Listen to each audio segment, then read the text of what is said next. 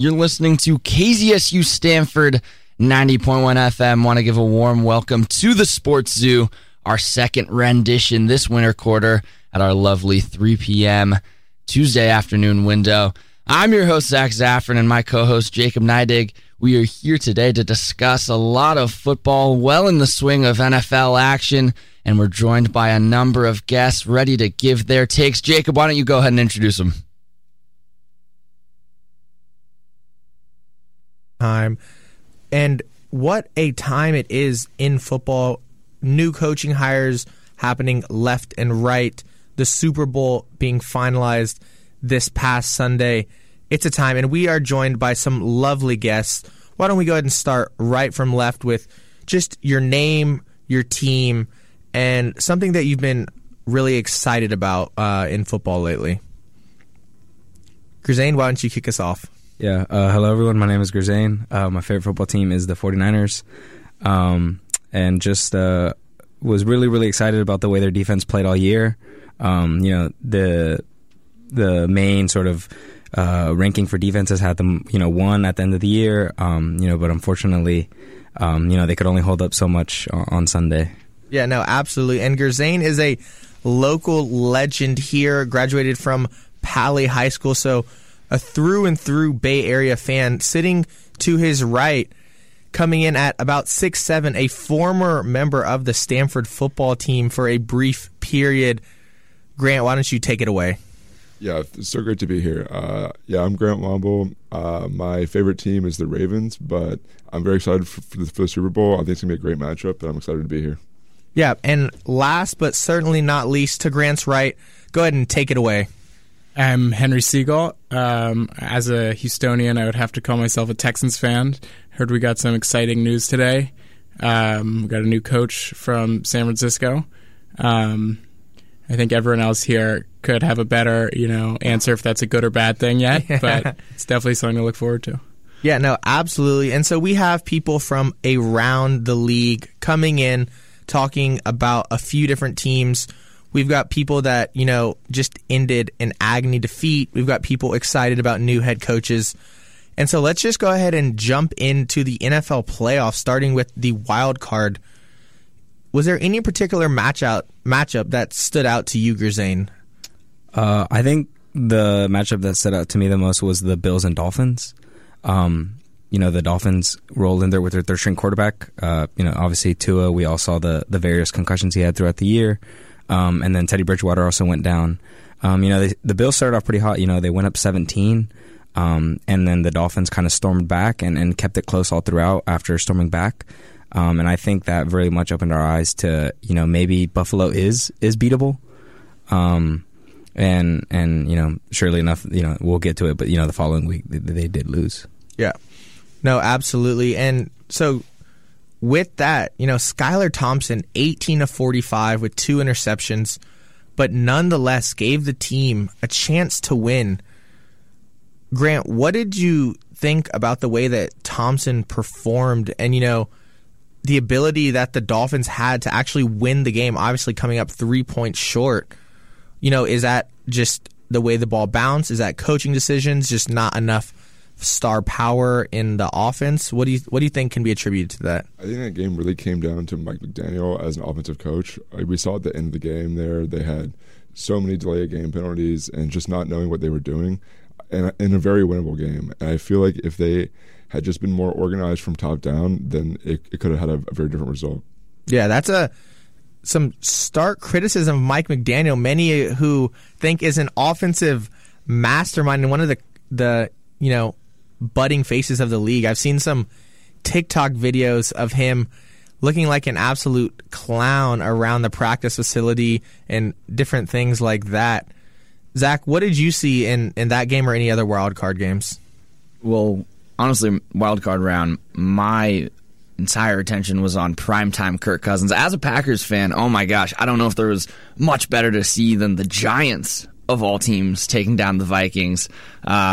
You love yourself some primetime Kirk, and I guess I just love to hate, to be honest. Yeah, no, absolutely. And that was just quite a performance. That Danny Dimes, the quarterback for the Giants, showing off his dual threat ability.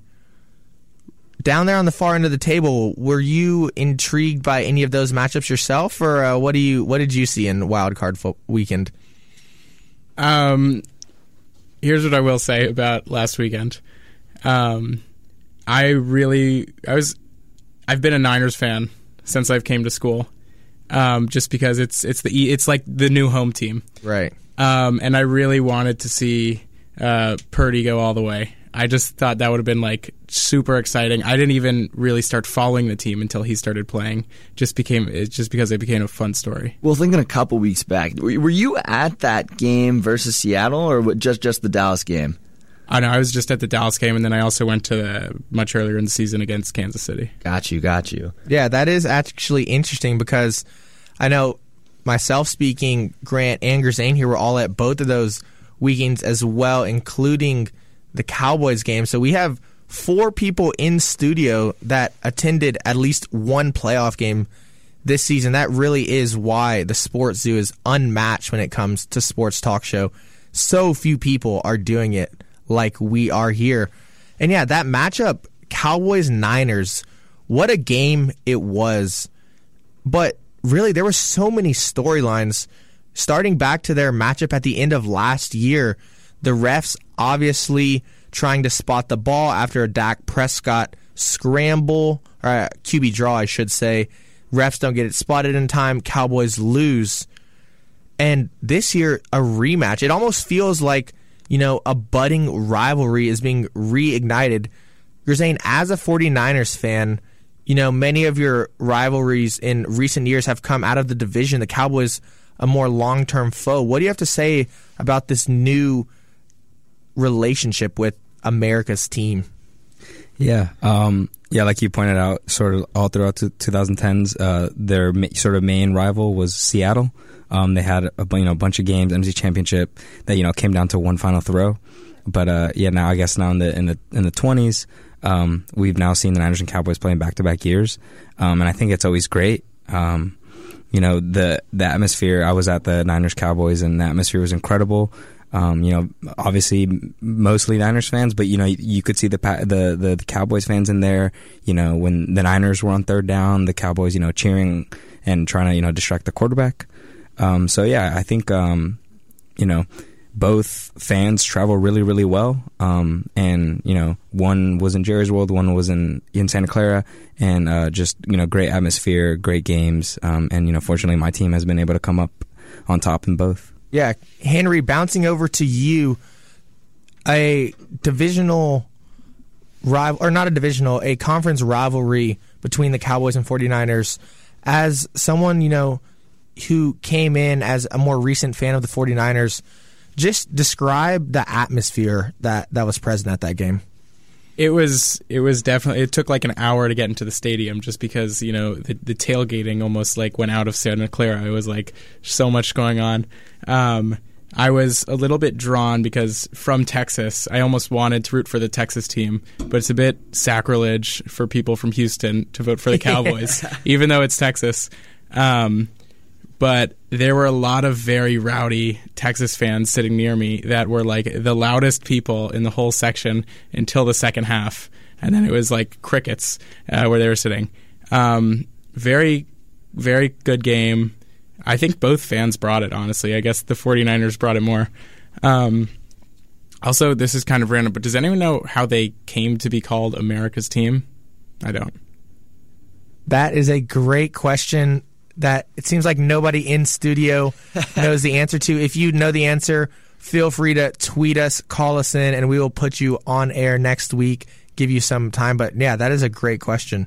I do know that they're by far one of the most successful franchises in terms of just revenue and stuff like that. So I don't know if that's attributed, but yeah. Highest valuation team in, I think, all of American sports. So if you do have an answer, be sure to call in to 855-723-9010. Again, that's 855-723-9010. We would love to hear what your takes are on why America's team continues to fall a little bit short each and every year.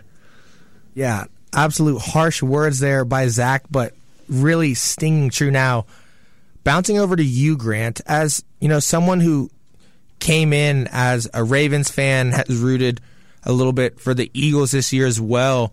You're kind of coming in with the potential ties to the 49ers that Henry mentioned being here at Stanford. Also, the Cowboys are one of the most polarizing teams.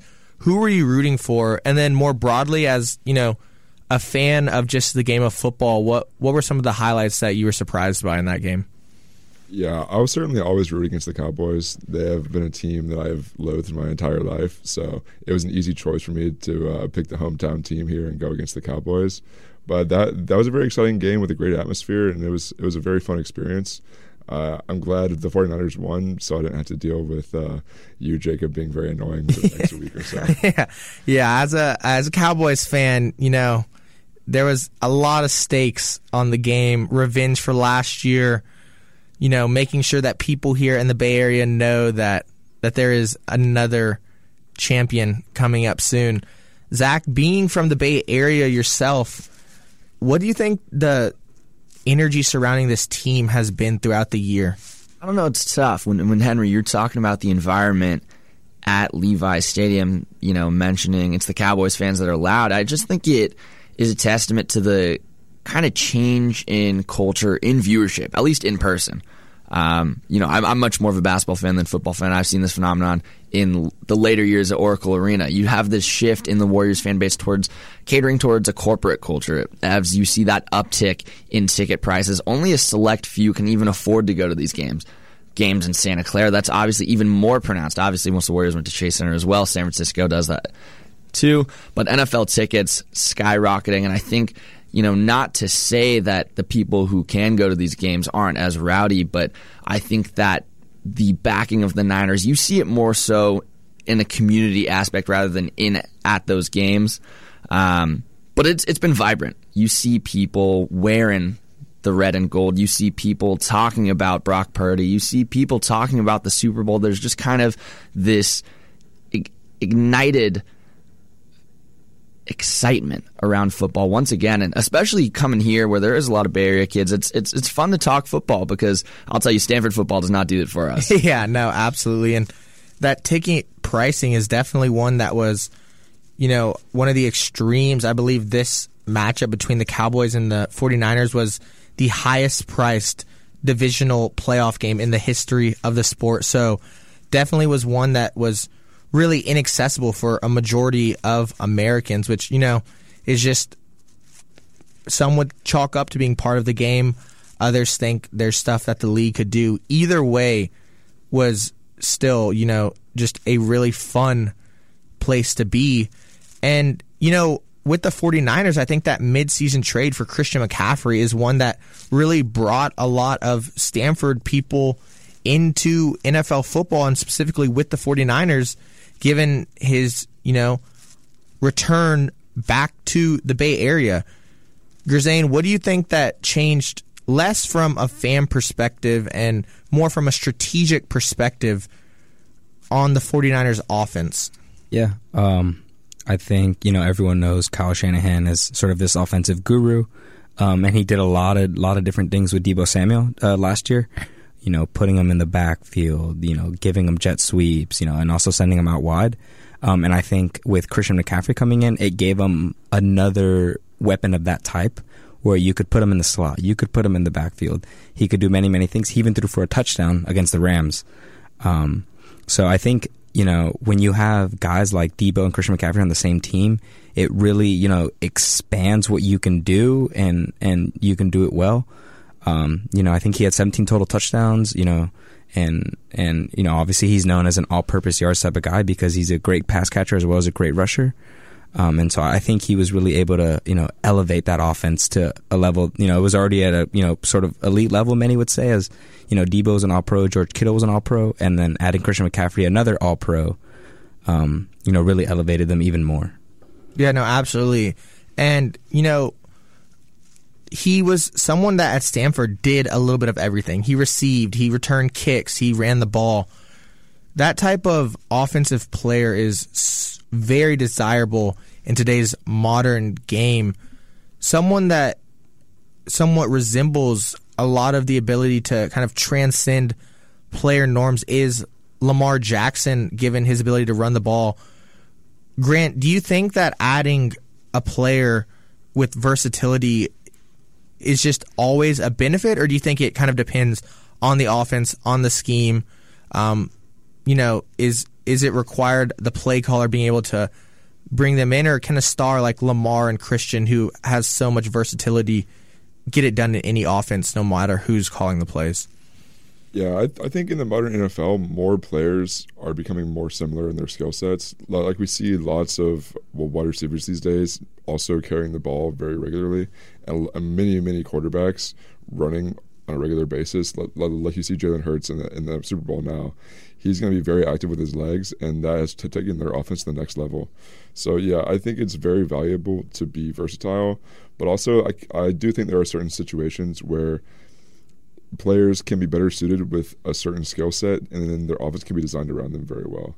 So I think it's a balancing act between going crazy with wild formations and also just doing what you can do the best. Yeah, no, absolutely. And the Cowboys, one of the league's better offenses at various points over the last 4 years, getting rid of their offensive coordinator, Kellen Moore, the Boise State product.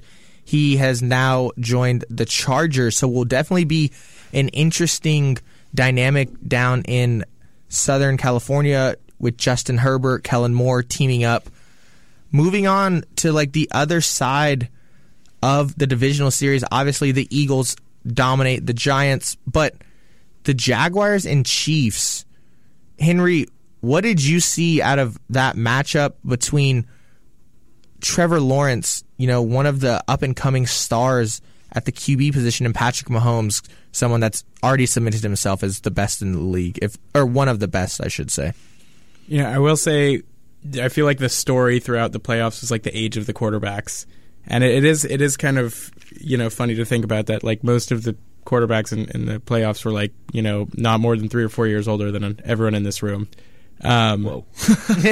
Oh gosh, you're aging us here. So I don't know. I think that was just an interesting story. Maybe it's just a shift from the older regime of Brady, Manning, and them to it's the next generation.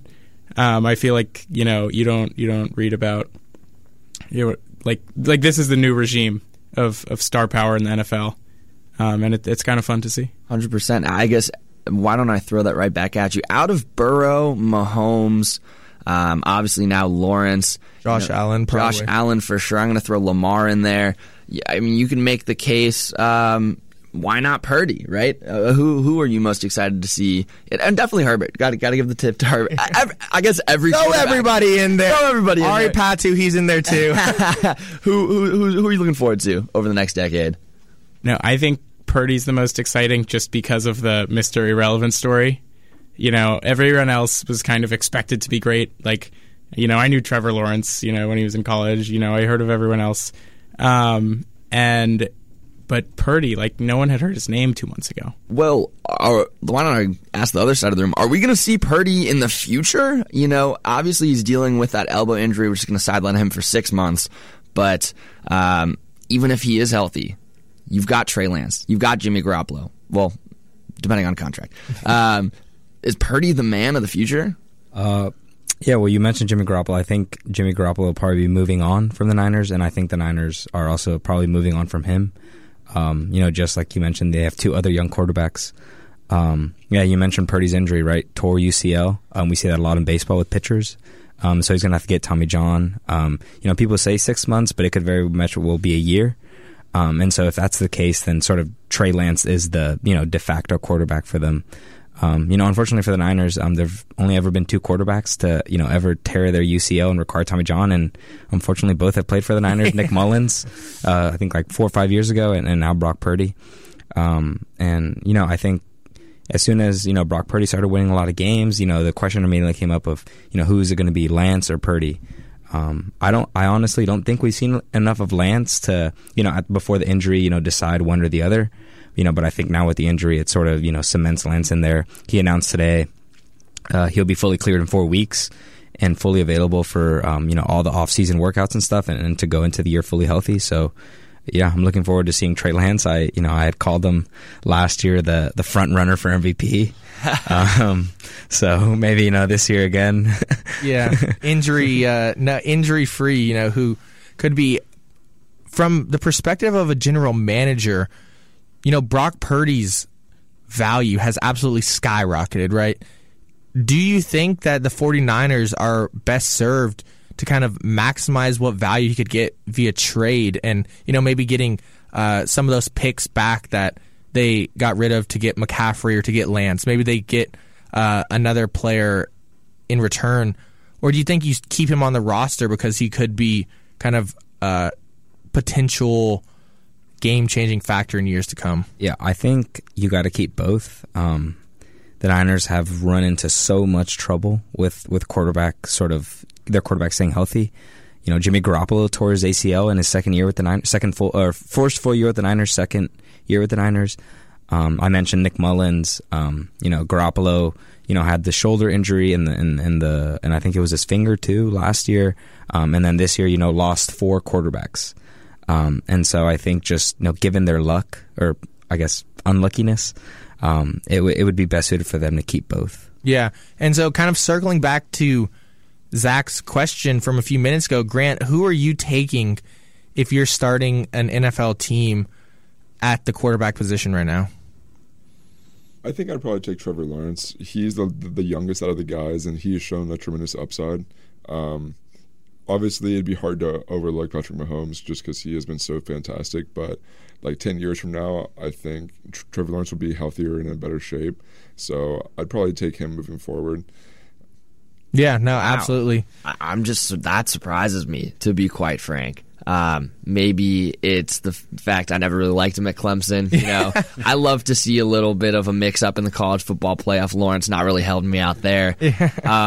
But that surprises me. I mean, did you see huge leaps from him this year? Because I certainly feel like last year maybe that would not have been the answer.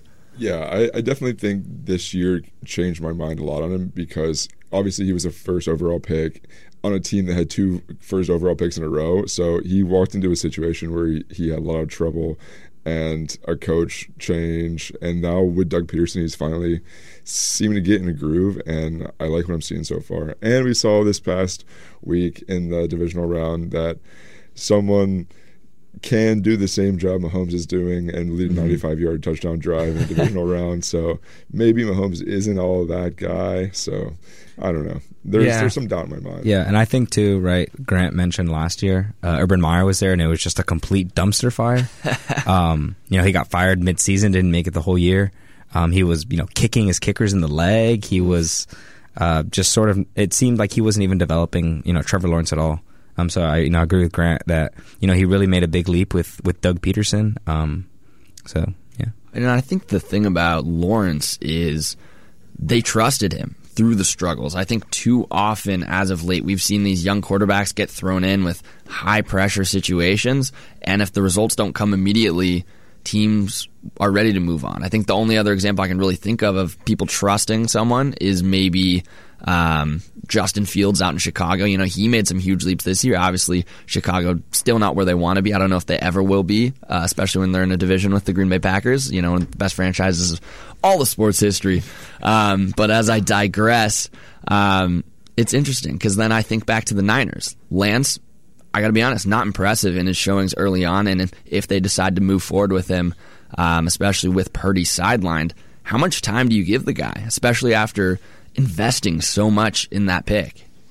Yeah, and I think before we jump into that, another prime example is Zach Wilson. Look at the dramas happening up in the Northeast with him where they trade up for him and after some amazing pro day workouts, but the pressure on these guys when they can't adjust to the speed of the game, to the new system, puts them in a position where you're looking at the end of their second season wondering if it was one of the worst decisions of all time, I think, too, the patience with Lawrence came that a lot of people also realized he didn't have much around him.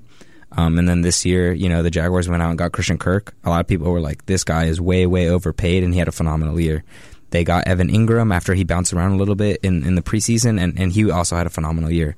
So I think, too, a lot of people might point to Zach Wilson and say, look at these weapons that he's had, like Garrett Wilson, some other EJ Moore, I think is his name is Elijah Moore, and not really being able as well too at the running back position, not being able to sort of do much with those weapons that he's been given.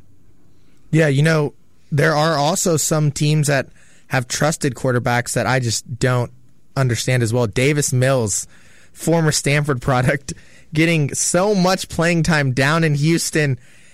Henry, what do you have to say about that decision to give someone, who seemingly is not the answer, the keys to the franchise? They didn't have the best quarterback situation before that either. So they've kind of been troubled ever since I can remember. I remember when I was the biggest fan of the Texans was probably like 2012 to 2014, when that was probably, I think, maybe their best year. I think they were 8-4 that year, or not. I don't know. That was probably their best year I can remember, and it was like Matt Schaub. Oh yeah, the glory days with Arian Foster, Andre Johnson. I think DeAndre Hopkins came the next year, and then after that, it was pretty much a new quarterback every year. It was like Ryan Fitzpatrick, it was some other guy I can't remember, and then it was Deshaun Watson for a few years. And so they have had their quarterback troubles. That's the least I could say about that. Well, as the Houstonian, a lot of mock drafts as of late. Well, what I will say on Mills, certainly biased here as a Stanford fan as well. I think he's done a heck of a job with what he's been given, and he's been producing. And I think he's the opposite example of not a lot of expectations and superseding them. But obviously, if you're winning a Super Bowl, it's hard to say you can have Mills at the forefront of that franchise going all the way to the championship game. But Bryce Young, Texans, they trading up, they picking him, or what's the deal as a Houston fan, or the outlook, at least the hope? I'm not sure. I'm not in the talk as much anymore. It used to be what my friends would talk about a lot at school. But I have noticed just in the past few years that they kind of lost a lot of their, I guess, like star power or intrigue. Like J.J. Watt used to be the guy. Mm-hmm. He was the guy in Houston. He was in all the supermarket commercials, He nobody disliked him. He was the face of the team. And then when he left, and then Andre Johnson used to be like the guy as well. And then they don't really have kind of the star power that they used to as much. Yeah, no, absolutely. I've seen some interesting discussions now with NIL of whether Bryce Young is best served going to the Texans or staying at Alabama. They've projected his NIL deals roughly around $4 million per year. He's got deals with Nissan, Dr. Pepper, Beats, Celsius, you name it, he's got a deal.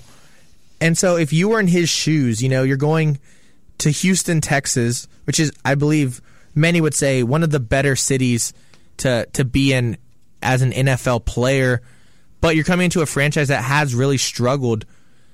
Are you staying at Alabama for another year?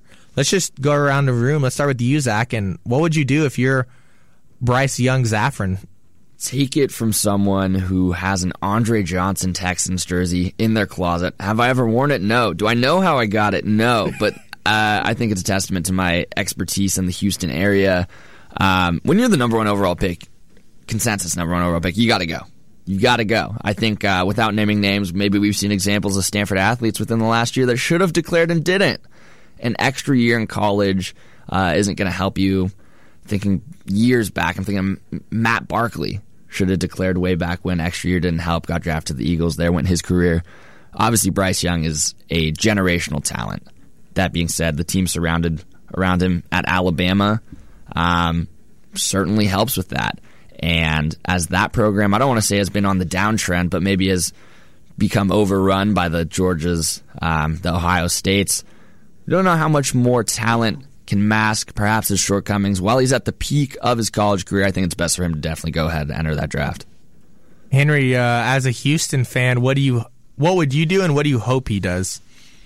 Also as someone with an Andre Johnson jersey in my closet, I would say the move is to go to Houston. I mean, you don't want to wait for lightning to strike twice. He's kind of clearly on the uphill, and yes, it could be interesting, and he could make some money, but he'll obviously continue that if he can walk the walk in Houston. So it's not like he'll in the long term be missing out on anything. Yeah, to avoid beating a dead horse, do either of you two disagree and think he should stay at Alabama? No, I think he should go. All right, well, I guess I'm the lone dissenter here. I would absolutely not go play for the Houston Texans. That franchise is one I would try to stay as far away from as possible. Another year under Coach Saban in Tuscaloosa, living as a king, to me is just way better than being an NFL rookie in that organization. Jacob, why don't you go ahead and remind us where you're from? Austin, Texas, go Cowboys.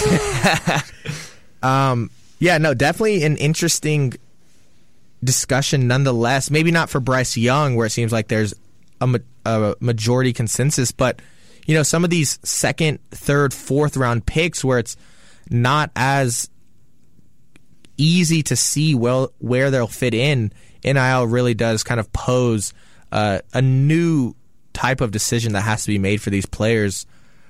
Back to the postseason, though, these past two games, Chiefs, Bengals, Eagles, Niners, Gerzain, without putting it all on injuries, what went wrong? Yep, you can see he was already prepared with the excuses. I think, just from the beginning, watching the games, it seems like nothing was going right for them.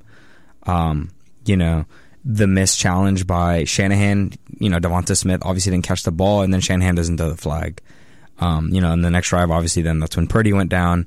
And then the following drive, the sort of the Eagles were on offense, and the Niners would get them to a third and long. It seemed like every time, and then a flag, holding, illegal hands to the face, whatever it may be, and it would just give them more and more opportunity. I think with like 2 minutes to go, the game was still 2 minutes ago in the first half, the game was still 7-7. So the Niners were very much hanging in there. At least their defense was. I can't speak too much about their offense and Josh Johnson, but they were very much hanging in there. And I think just when Josh Johnson fumbled that snap, and then within 2 minutes made it from a 7-7 game to a 21-7 game, I think that really demoralized that team and sort of sucked the life out of them. Yeah, 100%. Earlier we were talking about you have these athletes that are so talented, especially the skill positions, and having schemes that cater to that. I was about to say Stanford. The 49ers have so much talent, thinking of Debo, thinking of Christian McCaffrey, but I think that last weekend's game showed you can have so much talent, but there's a pivotal piece, and if you're missing that quarterback position, you can only do so much, especially, you can't throw the ball. What are you going to do? Exactly. If the defense knows you're going to run it every time, there goes your movement of the ball. So yeah, though, you got Trent Williams, you've got Juszczyk and Christian McCaffrey. You got to be able to run I don't care who is lining up against you. If you've got those three, you should be able to get 3, 4, 5 yards a carry, at least in my opinion, because those guys are premier run blockers in the National Football League. And I think you just kind of see that the Eagles' front seven is actually relatively stout. They led the league in sacks, but don't get a ton of credit. Grant, what do you think is the reason for, national media sleeping on that Eagles front seven a little bit? Well, I think here in the last few weeks we've been seeing more and more credit given to them as the first team in NFL history, I believe, to have 4 players with more than 10 sacks in a season. Just an outstanding feat. That's a testament to the entire depth of their defensive line, and then also adding people like Ndamukong Suh just to have an even more solid rotation. They're a very tough team to play against, and we saw that the Chiefs this past week having trouble running the ball even against the Bengals. So it might be a long day for the Chiefs, and 2 Sundays from now, trying to move the ball at all on the ground. Yeah, no, absolutely. For those of you that watch the game start to finish, Gerzain touched on the fact that it was relatively close for much of the game. When was the point where you realized, wow, this is the end? Yeah, I think, first with Josh Johnson not even being able to, catch a snap. And then, he sort of pulled a Cam Newton too and didn't even, dive for the ball. He was the only guy in the area. And I think Hassan Reddick actually picked it up, who, had a great game. So I think that went into it. And then I think too, finally, when he finally went down with the concussion, Purdy has to come in. They're saying, McCaffrey might come in at quarterback. He did throw a pass and just completely airmail it.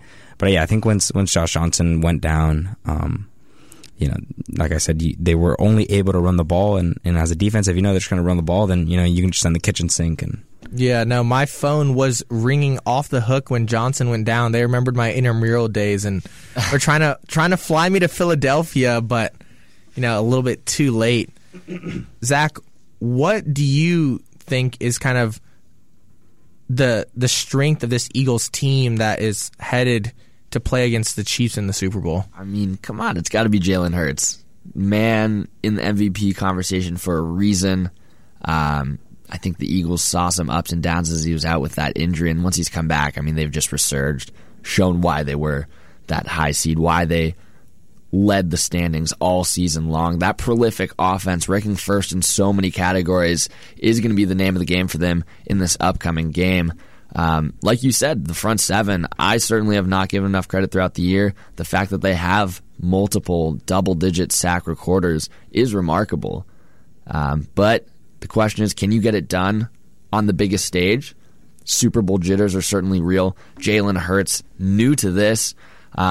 He's been on the big stage being in that Alabama and Oklahoma position, but the Super Bowl is a whole other animal. And how he responds to those pressures is going to determine whether Philly gets another Super Bowl or not.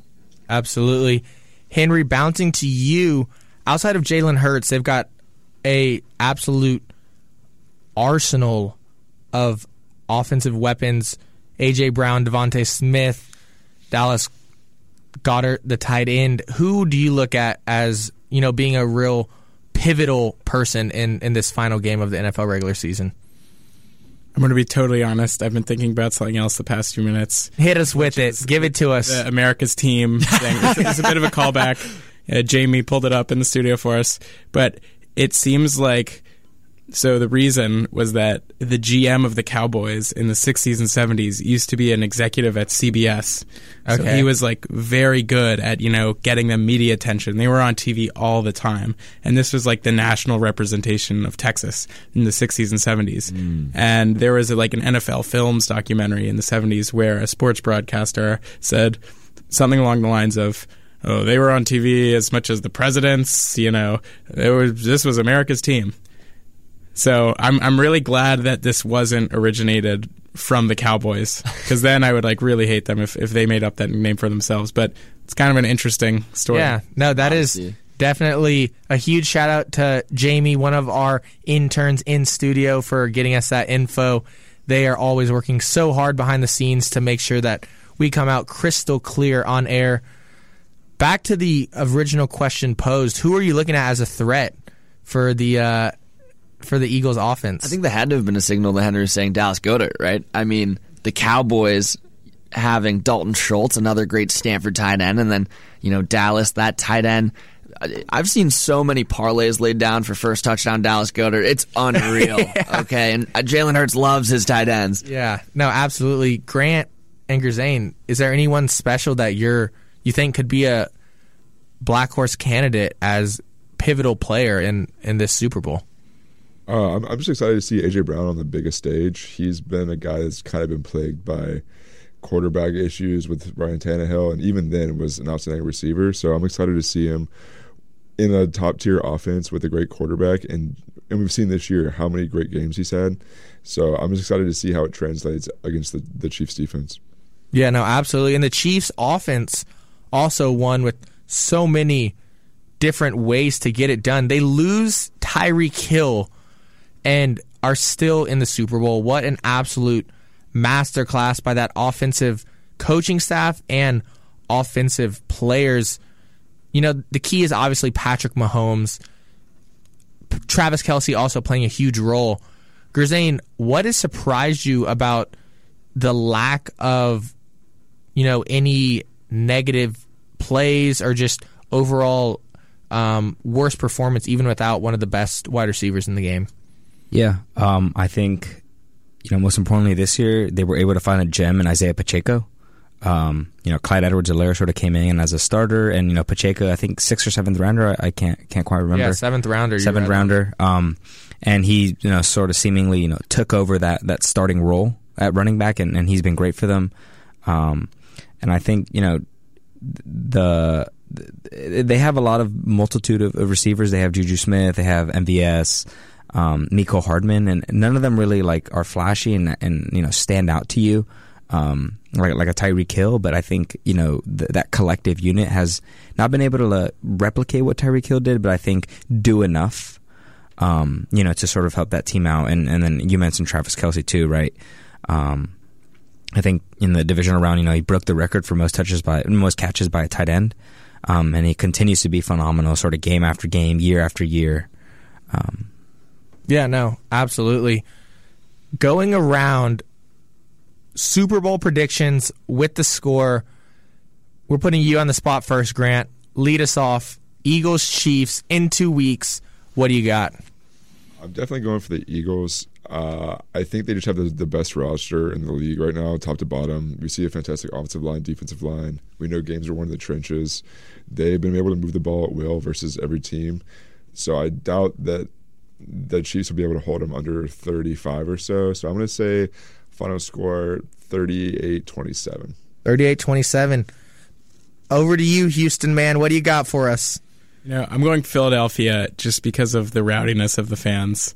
I think it's going to be 24-7. That's the score, not. Yeah. I think it could go either way, though. I think they really put a showing on against the Niners, as much as I hate to say it. But yeah, I think it could go either way, though. Mahomes, 7 points. I think 2 extra weeks for his ankle. We get classic Mahomes. Obviously, that front 7 pressure is going to be tough, especially if he tweaks it. It's hard to bet against the guy. I used to not like him. He's changed me from a hater to a lover somehow, some way. I've got the Chiefs in this one, 31-20. Okay, opening it up. Right now the line is spread. Eagles minus 2.5. I think it's actually going to be a relatively competitive game, but I think the Chiefs get it done. I'm going to go with 30-24. Chiefs come out ahead. No one picked the scoregami? Yeah. No, but I think, I kind of agree with Grant. I think the Eagles are sort of better top to bottom. If you look at their offenses and let's just say they're both even, I think the Eagles defense clears the Chiefs defense. And so I think, the Eagles are going to put on a show, drop 41 points. And I think the Chiefs will have 28. So I think 41-28 is my prediction. 41 points. All right. In that case, who are the most pivotal players, Grant? I know you said A.J. Brown is going to be that guy, but who is the standout performer, your Super Bowl MVP prediction? Well, in my scenario, obviously, where they're scoring 38 points, it's probably going to end up being Jalen Hurts. I assume he'll have over 300 in the air, probably 50-plus on the ground, including some pivotal conversions on fourth and 1, 3rd and 1. Mm-hmm. We see he's been fantastic all year in the QB sneak, and now they even have some plays off of that to even further trick defenses. So it's hard to see him not winning it in my ideal game. 100%. Yeah, absolutely. We are going to go ahead and wrap up this football segment. A huge thanks to our guests for joining on. We want to give you a chance to give any shout-outs to people listening here locally, parents back home, or just anywhere. Anyone special listening for y'all three? Thanks to all the listeners. Thanks to Jamie for helping us out. Thanks to Zach and Jacob for the great show. Yep, so same for me. Thanks for having me on. Absolutely. We'll be back after this brief music break. We've got about 15 minutes here on KZSU 90.1, the Sports Zoo. We'll be right back after this.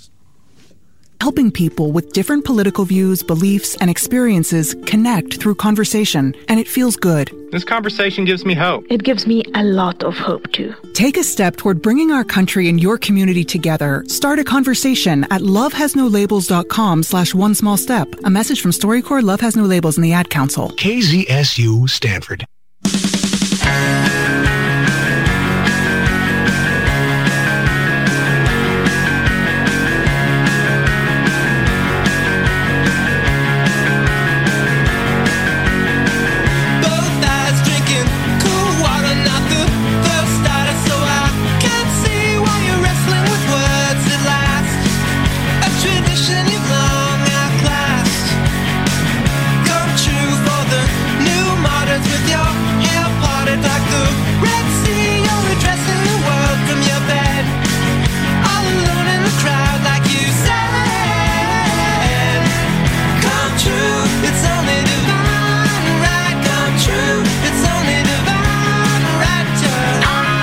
All right. Welcome back to KZSU Stanford 90.1 FM. Appreciate all of our fans across the country, across the globe, tuning in on kzsu.stanford.edu.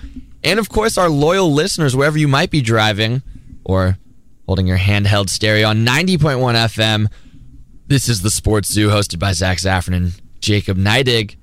We've been talking football for quite some time today, but how about we transition right back here to On the Farm? A whole lot happening, specifically on the hardwood. Jacob, what's been going on? Yeah, what a time at Maples Pavilion it has been. One of the disappointments of the past few months, the Stanford men's basketball team going on an absolute crazy 4-game win streak.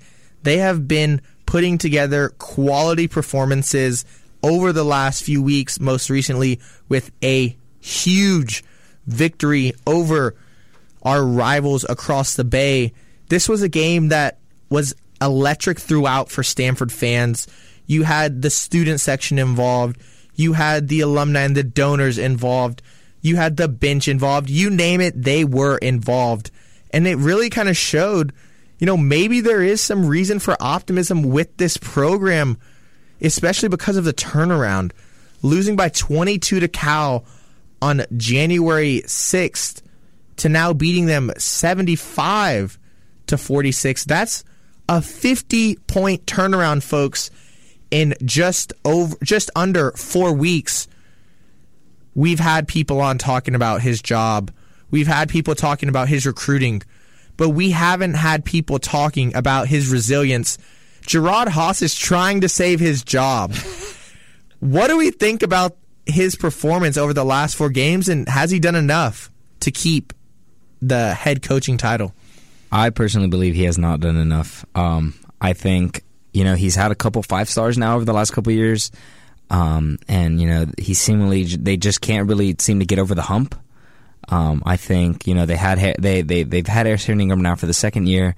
And I just don't know that he's taken a step forward. And I think that can be put on Gerard Haas. I just don't personally see a scenario where he can return. I think the only argument for him to return is, they don't want to lose those 2 5-stars they have coming in next year. Andrei Stojakovic and the dude from Overtime Elite. I'm blanking on his name. Carlisle. Yeah. But yeah, I personally think, it's time to go for him. Maybe looking towards potential replacements, I would probably look towards former Stanford basketball players. One that comes to mind is Mark Mulder. He played at Stanford, was on the Lakers, three-peated with Shaq and Kobe, and I think he coaches at Utah Valley. And another one would be Jaron Collins. Again, another former Stanford player, was on the Warriors, was an assistant to Steve Kerr for a very, very long time. Won 3 championships with them. I think he brings a lot of that type of experience. And so those would be, 2 guys on my radar that I would, be stoked for Stanford to get. Before we start hiring people, let's get the opposing opinion. Zach, what do you think? Has he done enough? 4 games, the games you said he needed to win, he's won them. What are you seeing right now? It's crazy how far we've come, and it's interesting to me. I feel like there's a little spark of optimism behind your voice for Gerard Haas, and I don't know if it's because I'm hungry or not, but I'm going to take the opposite view. I have been a fan of Gerard Haas for so long, and I just still don't think that he will be returning. Obviously, a 29-point win against Cal. I love it. You love the student turnout. I caught you guys up in the stands because the student section was completely filled. That being said, guys, Cal is 3-18. One of those 3 wins coming against Stanford at home. A good win there, I guess. I was very happy to see. I thought Issa Silva played some of his best basketball. I thought Harrison Ingram looked as confident as he has since his first 3 games of college. But then I look back to Chicago State on Wednesday, the other game since our last episode. We were down by 12 with as many minutes to go in the game to a team that is not even in a conference after they got booted out of the WAC. The conference is called the WAC, okay? Chicago State basically came in here, shot the heck out of the ball. We could not stop them. We also could not score against them for long periods of time. You look at the quality of these wins. I like to say a win is a win, but against a Chicago State, against a 3-18 Cal, he's done enough to stay afloat for the rest of the year. But I don't know about much longer after that. Jacob was alluding to kind of this 4 or 5 game stretch against the Washington and Oregon schools, and then ultimately Cal. I thought this would be the determinant of whether or not he sticks around for the rest of the season. A midseason firing could have been in the works, but that win against Cal, let's give him at least a life jacket for now. Yeah, I mean, whenever we rip off this 10-game win streak to finish out the season, make the NCAA tournament, I'll be first in line to get Coach Haas's autograph. No, it's fun being a supporter of the team instead of a hater. You know, and also whenever you've got players like Roy Yuan, the walk-on Bay Area legend, getting some minutes, jacking up threes in a 30-piece against our rivals, I'm just gonna keep drinking the Kool-Aid until the next game, and I'm forced to come back to reality.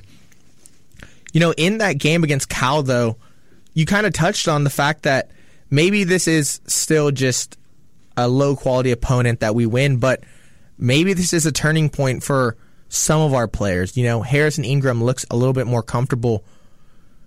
Grant, what do you think this team needs to do to maybe not win the rest of the games, but just stay competitive? Is it on the offensive end, the defensive end? Who do you need to really see taking that jump in the last 10 games of the season? Yeah, I think they should just stay confident on the offensive side because they played a lot better than I expected on the defensive side. So just maintaining what they have on defense, but then building on their offense would put them in a very good spot for the rest of the season. Yeah, and on that offensive end, you know, you've got the Jones brothers. They're not brothers, but they could be related maybe somewhere down the line. You've got Harrison Ingram. Gerzain, who are you looking at to lead this team in the closing stretch? Yeah, I think you alluded to it a little earlier, Issa Silva. Mm-hmm. I think, you know, he can very much be that spark off the bench that, you know, that they can, you know, rally off of. I think, you know, sometimes they kind of get into cold starts, and if he can come off the bench and, you know, jack up threes like he was, posterizing defenders, you know, I think he can, you know, really make a difference. You know, if he's not scoring, distributing, just something to give that team life in that second unit. Yeah, absolutely. Ball handling definitely been a point of contention amongst the team. Issa Silva, definitely someone that had a high-quality performance against Cal. Came in off the bench, gave him 15 minutes, 8 points. He had 2 rebounds and also had an assist. But the player that I think I have really been impressed with, Maxime Reynaud, the leading scorer against Cal with 15 points, second in minutes with 29. He also had 9 rebounds, 3 of which came on the offensive glass. He came in and performed in front of the home crowd this week. Zach, what did you see from him down in the post this week? I mean, Reynaud has been impressive, not just in that last game, but over the last 5 games, really. He's had double-digit scoring performances in 4 of the last 5, shooting a very good percentage in each of them, specifically against Cal and Chicago State this last week. I've just liked the fact that, I mean, he's a unicorn. Against Chicago State, the size difference was there. Chicago State had no one over 6'9", and of course Reynaud, 7'1", ball handling skills, shoots the jumper, gets those rebounds, really fights in battles. He has the versatility that allows Stanford to do whatever it is against any opponent, and he shows up when it matters most. No, absolutely. And so looking ahead, the road trip to the mountain schools tomorrow Thursday playing against Utah in Salt Lake City, Sunday, February 5th at Colorado in Boulder. Do we have any takers that Stanford can get a win at either of those 2 games?